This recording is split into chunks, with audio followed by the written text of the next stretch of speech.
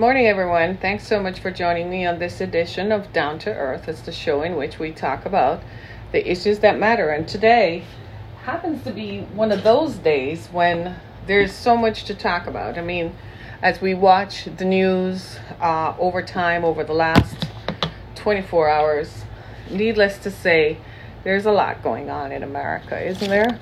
A whole lot. Today's Friday, June 5th.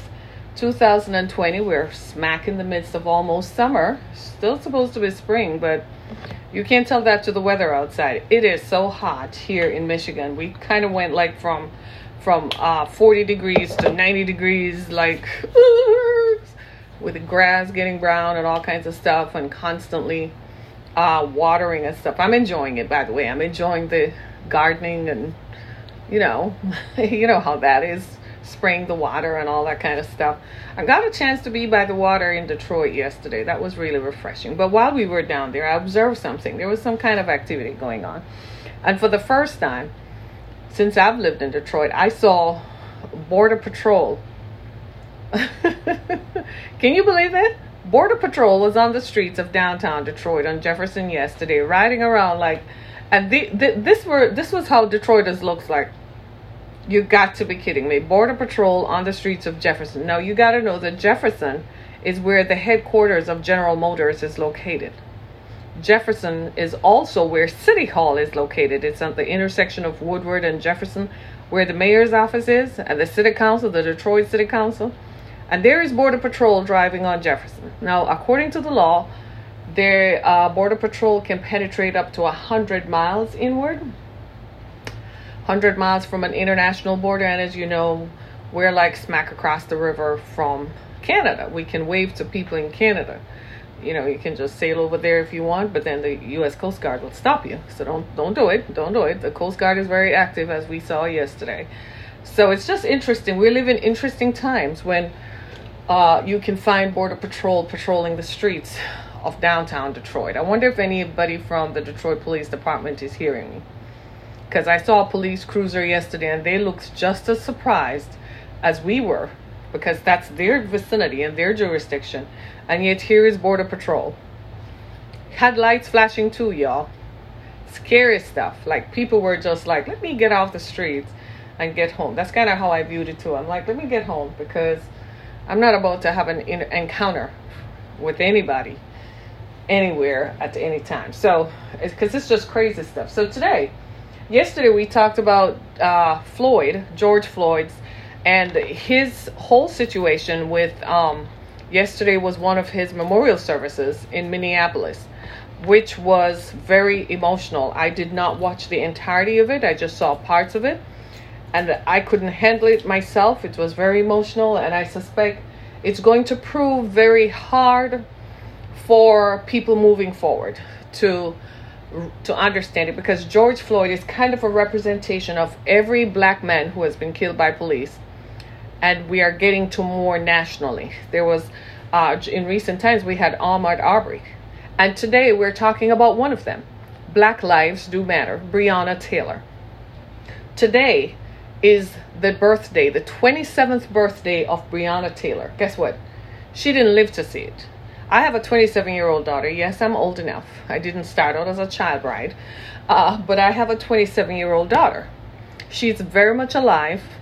She's very much studying. She's someone I can reach and touch. And by the grace of God, I didn't lose my child to police violence or gun violence or any kind of violence. I'm very grateful that I have her, and she's alive and kicking. I also have a 17-year-old daughter. I'm very much grateful that she too is alive, and very much alive, and in fact will be embarking the other stage of her education with Michigan State University in just a few weeks. Now, I'm saying all of that so I normalize and humanize the suffering of Breonna Taylor's parents. Breonna Taylor has a mother and a father and an uncle and aunt, cousin, and nieces who today are mourning the fact that instead of celebrating her birthday, they're at her tomb. They're at her graveside looking at what is left of her life. we've got to put this into perspective, because it's important to memorialize this, because this is a life that was lost. This is why they're having the public showing of George Floyd's funeral, so we never forget. Just a few minutes ago, I was watching CNN and they gave the jobless report, and the CNN commentators were frank in their discussion that joblessness is affecting Black Americans more disproportionately than any other group in the country. And it is not fair. They're highlighting these are the systemic issues why people are marching. Now, the police feel justified in pushing people down like the police did in Buffalo, New York, and caused the man to fracture his skull. They feel justified in putting their knee on the neck of George Floyd. They want to criminalize people, and they wanted to criminalize Breonna Taylor as if she had done something wrong when all she was doing was sleeping while Black. She was in her own apartment, sleeping. She had worked a shift as an EMT. She worked during the pandemic. Her family's biggest fear was that because of her job, she would have contracted the coronavirus. That was their biggest fear. Little did they imagine that someone, according to this society, Black people are not gainfully employed. That's what systemic racism continues to perpetuate. And here was Breonna working as an EMT, going home to sleep so she could get up and go to work the next day, and the police came and shot her up, despite the fact that the person they claimed they were looking for, they had already apprehended in custody 12 hours before, and the cops knew of. And yet still they went and fired shots into her body and shot her 7 times. I want to say Jesus Christ, because I am telling you all right now, pray for me. Because if that were my kid, like I said, I have a 27-year-old daughter. If that were my kid, shot 7 times, every police officer involved in that, they would be tried 7 times. They would pay so much, they wouldn't have nothing left. Because we can say we're going to file civil suits, money does not bring your child back, but I'm going to make you pay. Because you took my child's life. Now imagine if police went into a white girl's home, somebody else, a white man's 27-year-old daughter, and shot her 7 damn times while she's sleeping. Imagine what an outrage that would be. The outrage, America, cannot stop. We have to continue. Y'all who are demonstrating, don't give up the fight. Keep in the fight. Keep bringing pressure on the system of oppression until it is brought down. They're pushing back. The government is pushing back. The president keeps saying he's going to turn the military on Americans. Well, I guess he wants to disturb America because he's on his way out. And he doesn't like the fact that he's on his way out. So he's trying to do as much and wreak as much havoc as he can on his way out. Because there's no way that all that protesting and revolting is not directed at him. It's the rage. The rage that he destroyed something that we all held dear.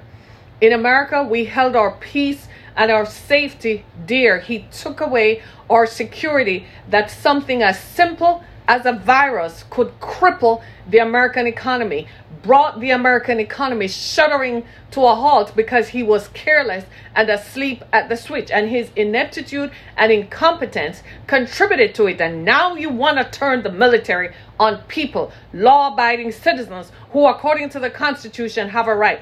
Just because you choose to ignore the Constitution, it's your fault. You didn't study government. It's your fault. You wanted to be president and didn't hire smart people around you to tell you that there are some things you cannot do constitutionally. The United States cannot declare war on its own people. You can't declare war on the people who live in D.C. You can't declare war on the people who live in Michigan. You can't sit there. It's irresponsible to tell people to go liberate Michigan and they show up in the Capitol with swastikas and nooses, and then you back off as if you can hide behind a fence around the White House. You are wrong, Mr. President, and wrong every time. You have destroyed this country.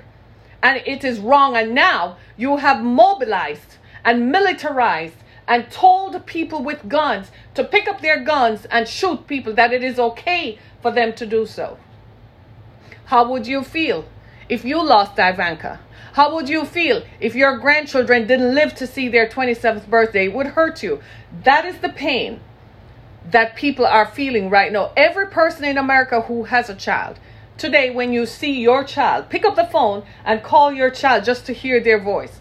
Breonna Taylor's parents, their phone is silent. Just in case you've never lost anybody, have you ever lost anybody and you pick up the phone and call their voicemail? You dial their number just to hear their voice. My mother has been dead for 3 years. She left me a voicemail in December 2016 or January 2017. I still keep that voicemail to this day. Why? Just so I can hear her voice to remind me that she lived. Breonna Taylor's parents, the only living thing they have of their child is her dead body in a grave in some place in Kentucky. Was that fair? White America, you can't continue to disavow and pretend that black Americans don't exist. Doing so is you saying to yourself that I can't accept the burden that my ancestors left me. So you push it away and continue to use oppressive tactics to keep black people undermined so that you can continue, because you don't want to have to deal with the fact that you really are descendants of some very wicked people who murdered and raped and pillaged black people. You're afraid to confront it. So in your fear, you continue to use oppression so black people stay silent and never rise up.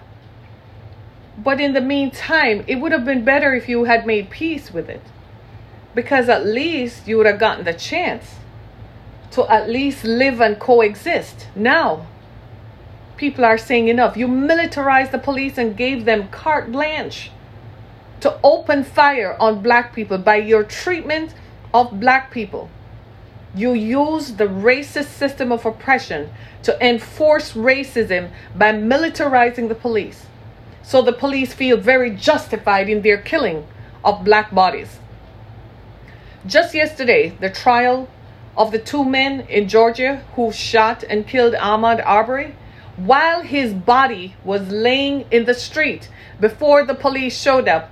Do you know what they called him? It's caught on tape. The investigator from the Georgia Bureau of Investigation said he heard the man say on tape, "Effing nigger." That's what he said after he shot and killed Ahmaud Arbery. Do you know Ahmaud Arbery's parents were in the adjacent courtroom listening to the testimony of what that man said after he killed their son? This is the legacy that your ancestors have left you. You comfortable with it? We're going to continue to shove it in your face and push it up before you until you drop your weapons and drop your weapons of systemic racial oppression. I had high hopes for Mr. Trump. I really did. I wanted to believe that he was going to bring us together. I bought his message, seriously. I'm like, I like the guy. We'd always admired him because, you know, he was this huge businessman and so on, and came back from bankruptcy and so on. And I was like, this dude is cool as kittles. I mean, like, this is a cool dude. I had high hopes for him. Even while he was campaigning and espousing racist propaganda, I'm like, he's saying that to rile people up so he can get more votes. I had high hopes for him. I lost my hope when I saw what happened in D.C. I lost my hope. I lost it. Of all the things, the people at the border, I was still saying, he can come around if we expose him to the right idea, if we talk to him. He's a reasonable man. You know, I even asked people whom I knew, I'm like, maybe we need to sit down with a guy and expose him. We're even working towards that. But turning the military on the rest of us, he lost me there. He totally lost me. I'm like, dude, that's not what we do. We don't do that. No, the American military was one of the pillars of our society whom we all admired. That has eroded this week. I believe there are going to be recriminations in a few months. There are going to be inquiries. And it's not going to be pretty. This is our military. It's our tax dollars that pays for this stuff. The police are paid by the cities in which they live and operate. It's our tax dollars that does that. The police go to the mayor and the city council and say crime is up. We need more tools to fight crime. So they increase the budget. The police go and say, well, our officers are in a life and death situation every day, which they are. We need more money to compensate them. And the city council says yes. So the police continue to get tools because they're like, we need more sophisticated tools because the criminals have more sophisticated guns. Instead of policing to make sure there are no guns coming in, you get more guns to fight guns. Of course, it was never going to end good in that kind of scenario. It never was going to end good. And here we are. I find that the police don't do effective policing. Why is there still crime? They know where the criminals are. Why can't the criminals be flushed out? Oh, I can't be bothered. I'm driving home. Oh, I'm on the phone. Oh, I'm looking at porn. They're not doing effective. They're like, who, me? I'm not putting my life online for that. But they turn around, and the speed with which they're willing and quick to kill innocent people is alarming. It is alarming to the rest of us. I really think we need reform. We need reform, and we need it in a comprehensive manner that is going to make all citizens feel safe, not just white people who see the police and are pretty assured that the police will never stop them, even though they might be driving around with a whole cache of guns. They're never going to be worried about being pulled over by the police. They're never going to worry about the police coming to do a military action. Notice I said the police doing a military action in their neighborhood. They never have to worry about that. But the rest of us, especially black people, because there is a history of violence against black people perpetrated by a white oppressive economic system that has no foundations and no basis, because whites human trafficked black people, white ancestors human trafficked black people from Africa, brought them here and murdered them, killed them, raped them, both men and women. And then you want to continue doing that to their descendants. America, we got a problem. We need to face it. Breonna Taylor's 27th birthday is today. Black lives matter. Black lives matter. Every parent right now ought to think about that. If you have a child right now, you need, as a black parent, you're probably asking, will my son live to see his 22nd or 25th or 26th birthday? Black parents should not have to wonder where their 27-year-old daughter is.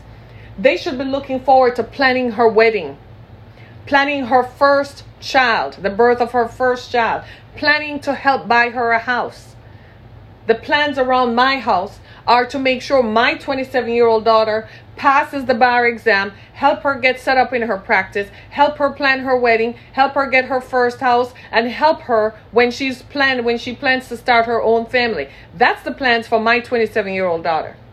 That's the plan for my youngest daughter, who is now 17, who will live to see more than her 27th birthday. That is what every parent should be planning for. How will they finish college? When they finish college, what's going to happen? Where will they live? Where will they work?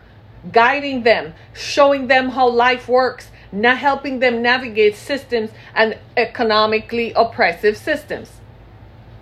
Nobody should be standing over the graveside of a 27-year-old child whose life has been lost to violence. Tamir Rice was 12 years old. His parents should never have to stand over his grave because police pulled up and opened fire on a 12-year-old boy with a toy gun, whereas a white kid with a toy gun would never, ever be shot. Trayvon Martin was walking around in a hoodie. Do you know I never wore hoodies before Trayvon Martin? Did you know that? I never wore a hoodie before Trayvon Martin. Never. But when Trayvon Martin was killed and George, whatever his Zimmerman said that he was killed because he was wearing a hoodie and blah, blah, blah. My daughter was in college at the time. She said, Mom, it's racist because it doesn't make any sense because all college kids wear hoodies. So I said, we all need to put on a hoodie. I went out and bought hoodies. I've been wearing hoodies ever since. Some of you have seen me on my broadcast with hoodies on, right? Right? So when you look at these kinds of things, you have to wonder. Thank you. Because of differences in the way we grieve, the loss of a child too often results in separation or divorce. That is very true. I have known families where that has happened, where the loss of a child results in that. I've known families, and I've also known people who have stayed together because of it. Because it's two things that a loss of a child will do. It will either unite you or separate you. Because people grieve differently. Some people believe in the perpetuation of a monument to the child, and some people believe in the erasing of the child's living, anything that references the child's life. The point is, it destroyed everyone's life. Do you see what I mean? The point is, people's lives are destroyed when a child is lost. If you have a child, and God forbid you have a child, and the child becomes sick over time, and you're constantly in hospitals and so on, that too causes the separation and divorce. I've known of families where that has happened. I've spoken to people and held people's hands and walked them through the grief process. But that is one thing. But you're at home, or you are at work, or you are out at the mall, and you get a text message to come down to the morgue, and then you go home and the police are waiting to tell you that we have a problem. And you said, no, it can't happen. It can't be my kid. What do you mean you shut up Brianna? I just talked to her. She said she went home last night. We're supposed to get together tomorrow. We're going shopping tomorrow. There is no tomorrow, because she's gone, permanently erased from the face of the earth. I think we all I used to wonder why there were so many cemeteries in cities, and I said, well, maybe 100 years ago, they thought it would never be this built up, right? But in driving past cemeteries around Metro Detroit, I have come to the acceptance that we need to start thinking about who is laying in those places. Every time you see a funeral, you need to ask, who is that being laid there? Is that a black life who was shot by violence? Is that a black life who was shot by police killings?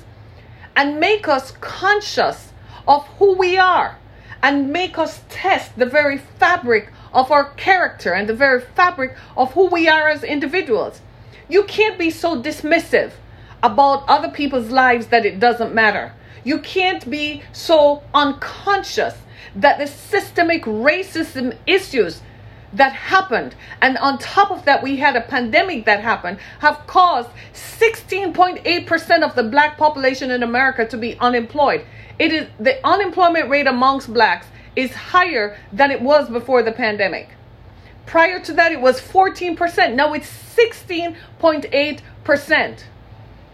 That tells you we have systemic issues. And on top of that, you have a racist, oppressive military state that wants to police black bodies and shoot black people without impunity. You don't have any regard for my life or my children's lives. You immediately look at them as criminals. My daughter is an attorney. You're going to look at her and by the color of her skin determine that she has no value and shoot her? Man, you would be sued within an inch. You would have nothing left. I am not afraid of the police state, because I guarantee you if they come after me, they're going to have something else to do. I am not afraid of the police state. I am not a criminal. I don't have a record. Try me on. This is ridiculous. Every black American needs to start standing up. Whether you come from the Caribbean like myself or you come from Africa, every black American needs to stand up and say enough is enough. You're not going to shoot my family, my brothers, my sons, my husbands, and you are not going to kill my children. Enough. Are you hearing me, the police? Enough. It is not going to go down like this anymore. Just yesterday, with all the stuff going on in DC, y'all know I have relatives in Maryland. I reached out because I want to hear, I know their voices are still here because you wouldn't touch them, but I still want to hear that they're here. I have brothers and nephews and cousins. I have nieces, my sisters, my sister, my precious brother-in-law. They've known me all my life. I've known them all my life. It ain't gonna go down like that. I don't want to hear my brother, and I don't want to hear My brother-in-law has an issue. Don't let me hear it. Do you understand what I'm saying? Because of the color of their skin. This has got to stop. And if you are white and you're watching this, you ought to be uncomfortable. And you should be uncomfortable. If this does not make you uncomfortable, you are not human. Stop being dismissive about people's lives. Black people are people. Stop listening to the rhetoric that your ancestors have been perpetrating for years, because in their effort to glorify their own measly existence, they had to put down a whole group of people with a culture. Our culture is richer than yours. When white people were in Europe running around in loincloths, black people in Africa had hierarchies and systems and educational structures and civil and social structures. Meanwhile, your ancestors were in Europe running around in loincloths, calling yourselves Richard the Braveheart. Black people had universities and had established hierarchies of who was in charge. When your ancestors went to Africa, they made sure they got the kings and queens. Do you realize the oral tradition that is passed down is different from your record of history, white people? You lied and wrote the history books wrong. That's why we don't respect it. Because the oral tradition that was passed down is not that black people sold black people away. That's the same lie that is being perpetuated now, that the people who are protesting in the streets are terrorists. That is the same lie. It's coming from the same place. The same hatred. It's the same hatred generation after generation. 400 years later, we're still here. Wow.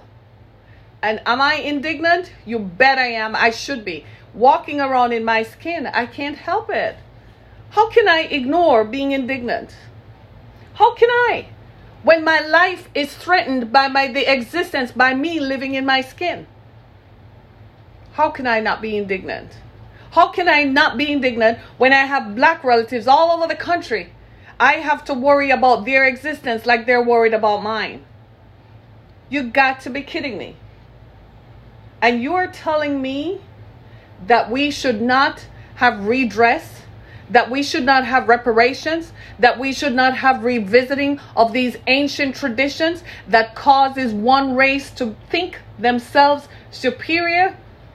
When all they were looking for was more money. They were looking for a route and a way to make more money because their societies had dried up. They had no more resources, no money. That's the truth, white people. That is the truth. They didn't tell you that, but that was the truth. So they went and found other people. They found people in the East too. That's why there's this history of tension between white Europeans and China, because China was resistant from the beginning. Because China was like, we have our own civilization and our own culture. We do not need you to come here and tell us how to live and how to be. The Chinese resisted to this day. That's the history. So when you hear they're saying all kinds of things, here's the truth. You need to read history. And not from the perspective that your ancestors were right. They were not right. They covered it up. They covered up the raping and the pillaging that they did on people of color. And a lot of you say, well, that doesn't matter. No, it does matter. Because when you see me in my skin, you immediately hate me and put me in the category of what your ancestors' rhetoric says. That's why it has to stop. So I'm an author. I've written books. But when you see me in my skin, do you think that I'm an author? Do you buy my books? If you were to meet me in my skin and you didn't know anything about me, would you look at me and say that's a decent person? Or were you going to judge me based on a category that you immediately put me in? That has to stop. The criminalizing of people based on the color of their skin has to stop.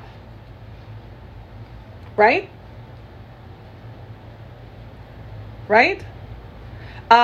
This is the reason. Yeah.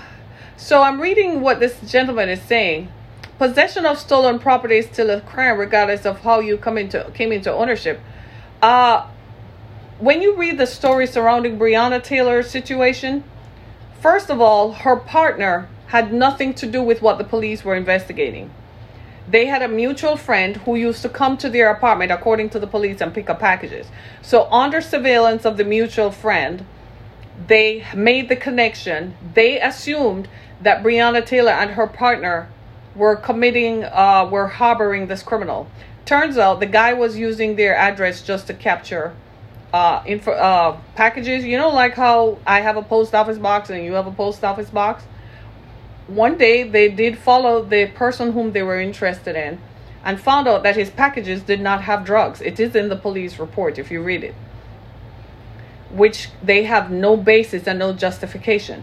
See, the police know how to get your attention, and they know how to write the report to criminalize Breonna and her partner.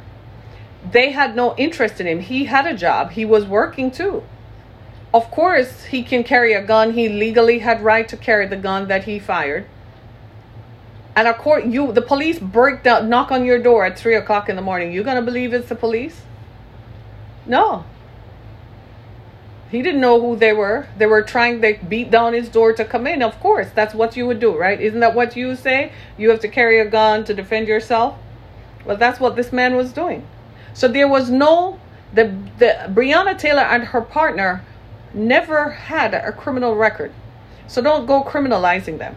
And this is what the police do all the time. They use perception and the power of perception to criminalize people. So you can say, well, her partner was kind of mixed up, so she kind of had it coming to her. No, that's what we're saying. I used to say that too, because I used to say, well, you know, the police are not going to go there if something isn't wrong, until I read more and more of these stories and realized they do that. And they write the stories after the fact, when they realize that, oh my God, I killed an innocent person. How is this going to look?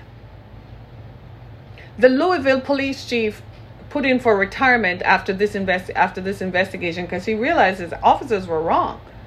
But then, right under the George Floyd protest, they killed another man who had nothing to do with what was going on. He was a business owner, and they still killed him. So the mayor fired him because they turned off the body camera. They knew that Breonna Taylor had nothing to do with the man they were looking for. In fact, they had been notified that the man they were looking for had in fact been in police custody 12 hours before. They had no justification. They were just, face it, friend, face it. They were trigger happy and wanted to kill somebody. And Breonna Taylor was a sitting, willing victim because she's black. She has no currency with people like you in the society. She has no platform to stand on. She's not a person of worth according to the society. So she was an easy mark. He was trigger happy, but he knows in his trigger happiness that he could not cross the tracks and go to a white neighborhood and kill a white girl who is asleep in her home with her boyfriend. He knows he could not have done that. So he chose somebody who has no name, no position, whom the society decries as not a person worthy of their time and effort. That is the backstory. That's what we call systemic racism. It's systemized, it's system-wide, it's all over the country, in every situation, in every county, city, jurisdiction you're going, you find the same methods of operation. It's in corporate America. It's there when you go to buy a car. It's there in lending practices and how much they lend to small businesses. It's there in every way of life. That's why we call it systemic racism.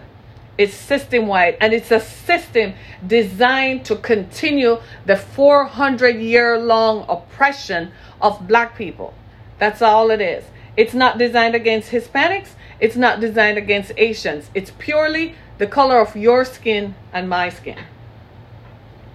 That's all it comes down to. That's all it comes down to. And we need to, I know you're nodding your head because you're seeing it now in a way that we never looked at it before, because we inherently want to believe the police is right. We inherently want to always believe that they're siding on the side of law and order. They're siding on the side of right and wrong. After all, don't we see nightly reports on TV about crime running rampant and about criminals running through the streets as if it's nothing, that criminals run amok? That's what, you know what that happens? That's also part of the system of racism. That's the media portraying that to enforce the idea that the police are hard on crime and they must do something about the criminals, isn't it? We have a joke running in our household that before the pandemic, when the pandemic started, we became so tired of hearing about the coronavirus that we were like, man, maybe they should just go back to the days of reporting about Detroit's East Side.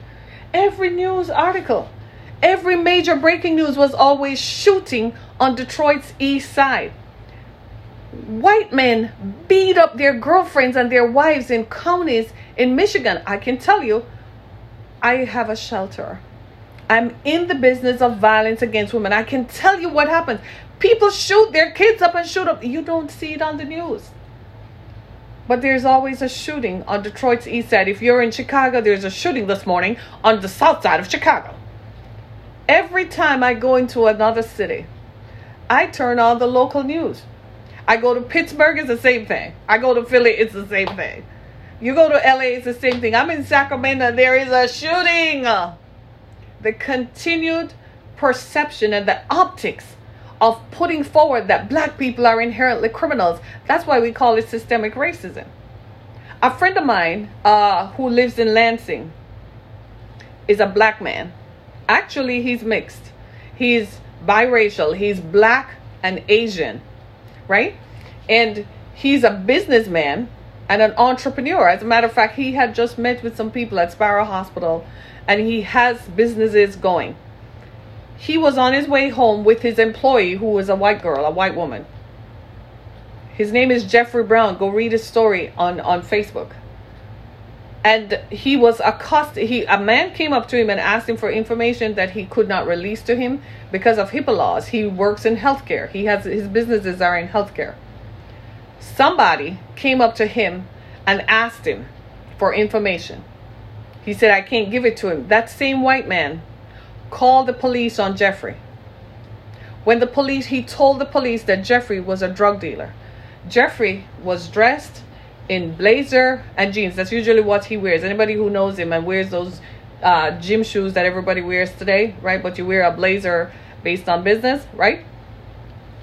The police showed up and humiliated him, dragged him out of his car, and handcuffed him, even while he was explaining what he did.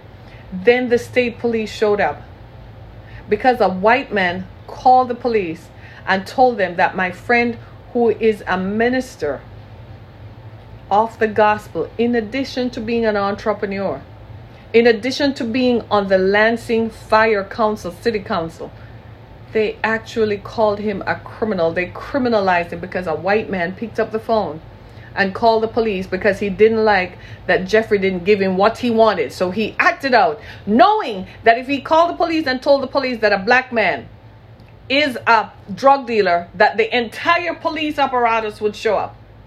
And that's exactly what happened. So you want to tell me again about Breonna Taylor being criminalized? Do you know how easy it is for people of color? Now, if you knew Jeffrey, you would say, no way in hell could that happen to him. Because you knew him. So you know that drug dealing, he probably prays for drug dealers to get saved, to be honest with you. I kid you not. If you knew him, you would know that it is not true. Yet a white man who is a nondescript person, who doesn't have a business, who probably works as probably a street sweeper somewhere, had more calling card and more standing with the police than a black man who is a businessman. It's called living while black. I'm an author and speaker, a white woman who cannot walk miles in my shoes, never wrote a book, has no calling, never did anything. I operate a shelter, don't do anything. She could just be somebody who just came right out of Appalachia with no teeth. She has more credibility with the society than I do walking in my skin. My name is Harriet Kamak. I have gone places to speak where when I show up, they didn't realize I was black. Because my resume, they didn't believe. I kid you not. That is what is called systemic racism. That's what we're talking about. So I thank you for your comments. And I hope that you take this and it changes your perception of what happens to people like Jeffrey and what happens to people like me. It should never have happened to Jeffrey. Jeffrey ended up going back to a city council meeting in Lansing. And when, they apologized to him. And the gentleman who did it actually came up and said, I'm sorry, man. No, Jeffrey was in his skin living while black. And you showed up and called the city and state police on someone whom you interact with in the sphere of leadership in the city. Tell me now if that is not oppression. Tell me now that that is not what it is all about. I will never change the skin I'm in. I can't. I am made this way, and I am happy about it. If I accept you in your skin, you should give me the dignity and respect that is accorded to me in my skin. I should be treated based on that's why Martin Luther King said, treat me based on the content of my character, not the color of my skin. If the content of my character is that I'm not a criminal, don't criminalize me. Don't write stories about me that make it sound like Breonna Taylor, that her partner was engaged in crime. Years ago, true story, my foundation, the Exodus Foundation, we run a shelter for human trafficking victims. When I first set up years ago, I invite everybody to come take a look. I went to some forums, and people in upper law enforcement, not the police, people at federal levels, reached out. I don't have anything to hide. I am me all day in my skin. It is what it is. They came, they looked at what we were doing, and I'm pretty sure they were running their background checks. I was comfortable. This is me sitting down, crossing my legs. Like, yeah, this is me. I'm doing what I'm doing because there is a real need out there and we got to meet it. Okay. To this day. Why? I have no fear of the oppressive system. I have no fear of it, and I should not. My belief is that I shouldn't have to. That it is supposed to be there to protect me as long as I'm not breaking the law. But you can't tell me that protesting, according to the Constitution, is a way of evoking change and bringing attention to issues. That's what the Constitution says. That is criminalizing people. That's what we're talking about. Systemic racist oppression. You may not like racism, but what else can we use to describe it? Let's see. Oppressive, divisive, doesn't begin to quantify and encapsulate all that this system has done to people over time. It doesn't begin to encapsulate the trauma that Breonna Taylor's parents and family members are going through today. It's a trigger, y'all. Do you realize that they have to, every time you talk about George Floyd and Trayvon Martin and Tamir Rice, that it's a trigger for survivors? You remember a few weeks ago when the president accused Joe Scarborough of committing murder on his employee, a staff member who had worked for him? You remember? And the widower of the woman who had died begged the president to stop. You know why? It's a trigger. It's reigniting the flames of his grief, reigniting the pain and the loss and the suffering, and putting it all out there in a news cycle that just was endless. And the man begged him to stop. And the president had no regard for anybody's suffering because he was making a point so he could win an election. That's what we're talking about. Every time I talk about Breonna Taylor, that's a trigger for the family members. But we have to talk about it because we cannot let her memory and her life be in vain. She cannot have lived in vain because she didn't kill herself. She didn't do anything. She was not a criminal.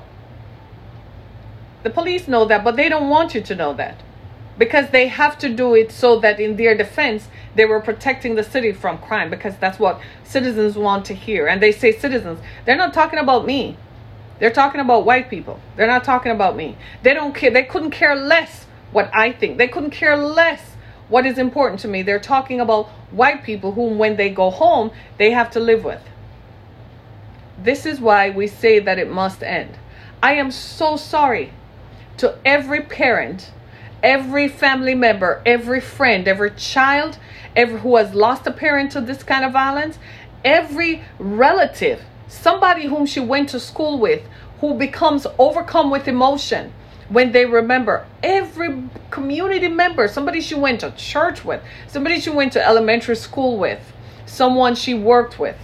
I am so sorry. Today is her birthday, and she didn't live to see it. They can bake a cake. Her mom probably wants to go get a cake. Who's she gonna bring it to? I have a 27-year-old daughter. Her birthday is in September. She better live.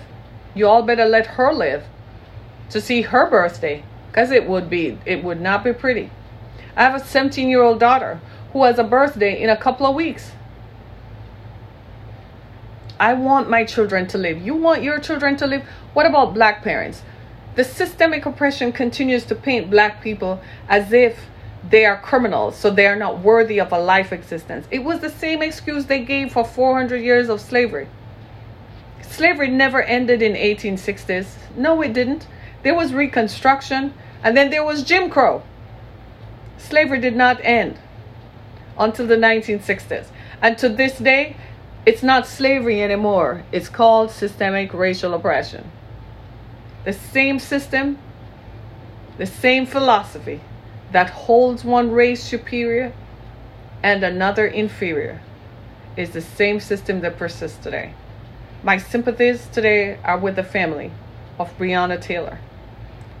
I pray peace to them and comfort to them on this, her 27th birthday, that she didn't live to see. My name is Harriet Kimmick. Thank you so much for watching, and thank you so much for listening to me. Go to my website, harrietkimmick.com, and while you're at it, get my book, Through the Fire. It's a story of violence. It's a story of how I overcame violence. And I ask you to get this copy. We are continuing to send this book as a resource to domestic violence shelters around the country. Go to Amazon.com and you can find my book, Through the Fire. Thank you so much for listening. Share my story. Share this podcast. It's available on iHeartRadio, Apple Podcasts, Spotify, Google, and so on. Thank you so much, everybody. I appreciate you. Stay safe this weekend. Have a good weekend, everybody. See you Sunday. Thank you so much. Thank you. Thanks so much. Thanks for your comments. Thank you. Have a great day, everybody. Thank you. I appreciate it. Thank you so very much. I really do appreciate it. Be blessed, everybody.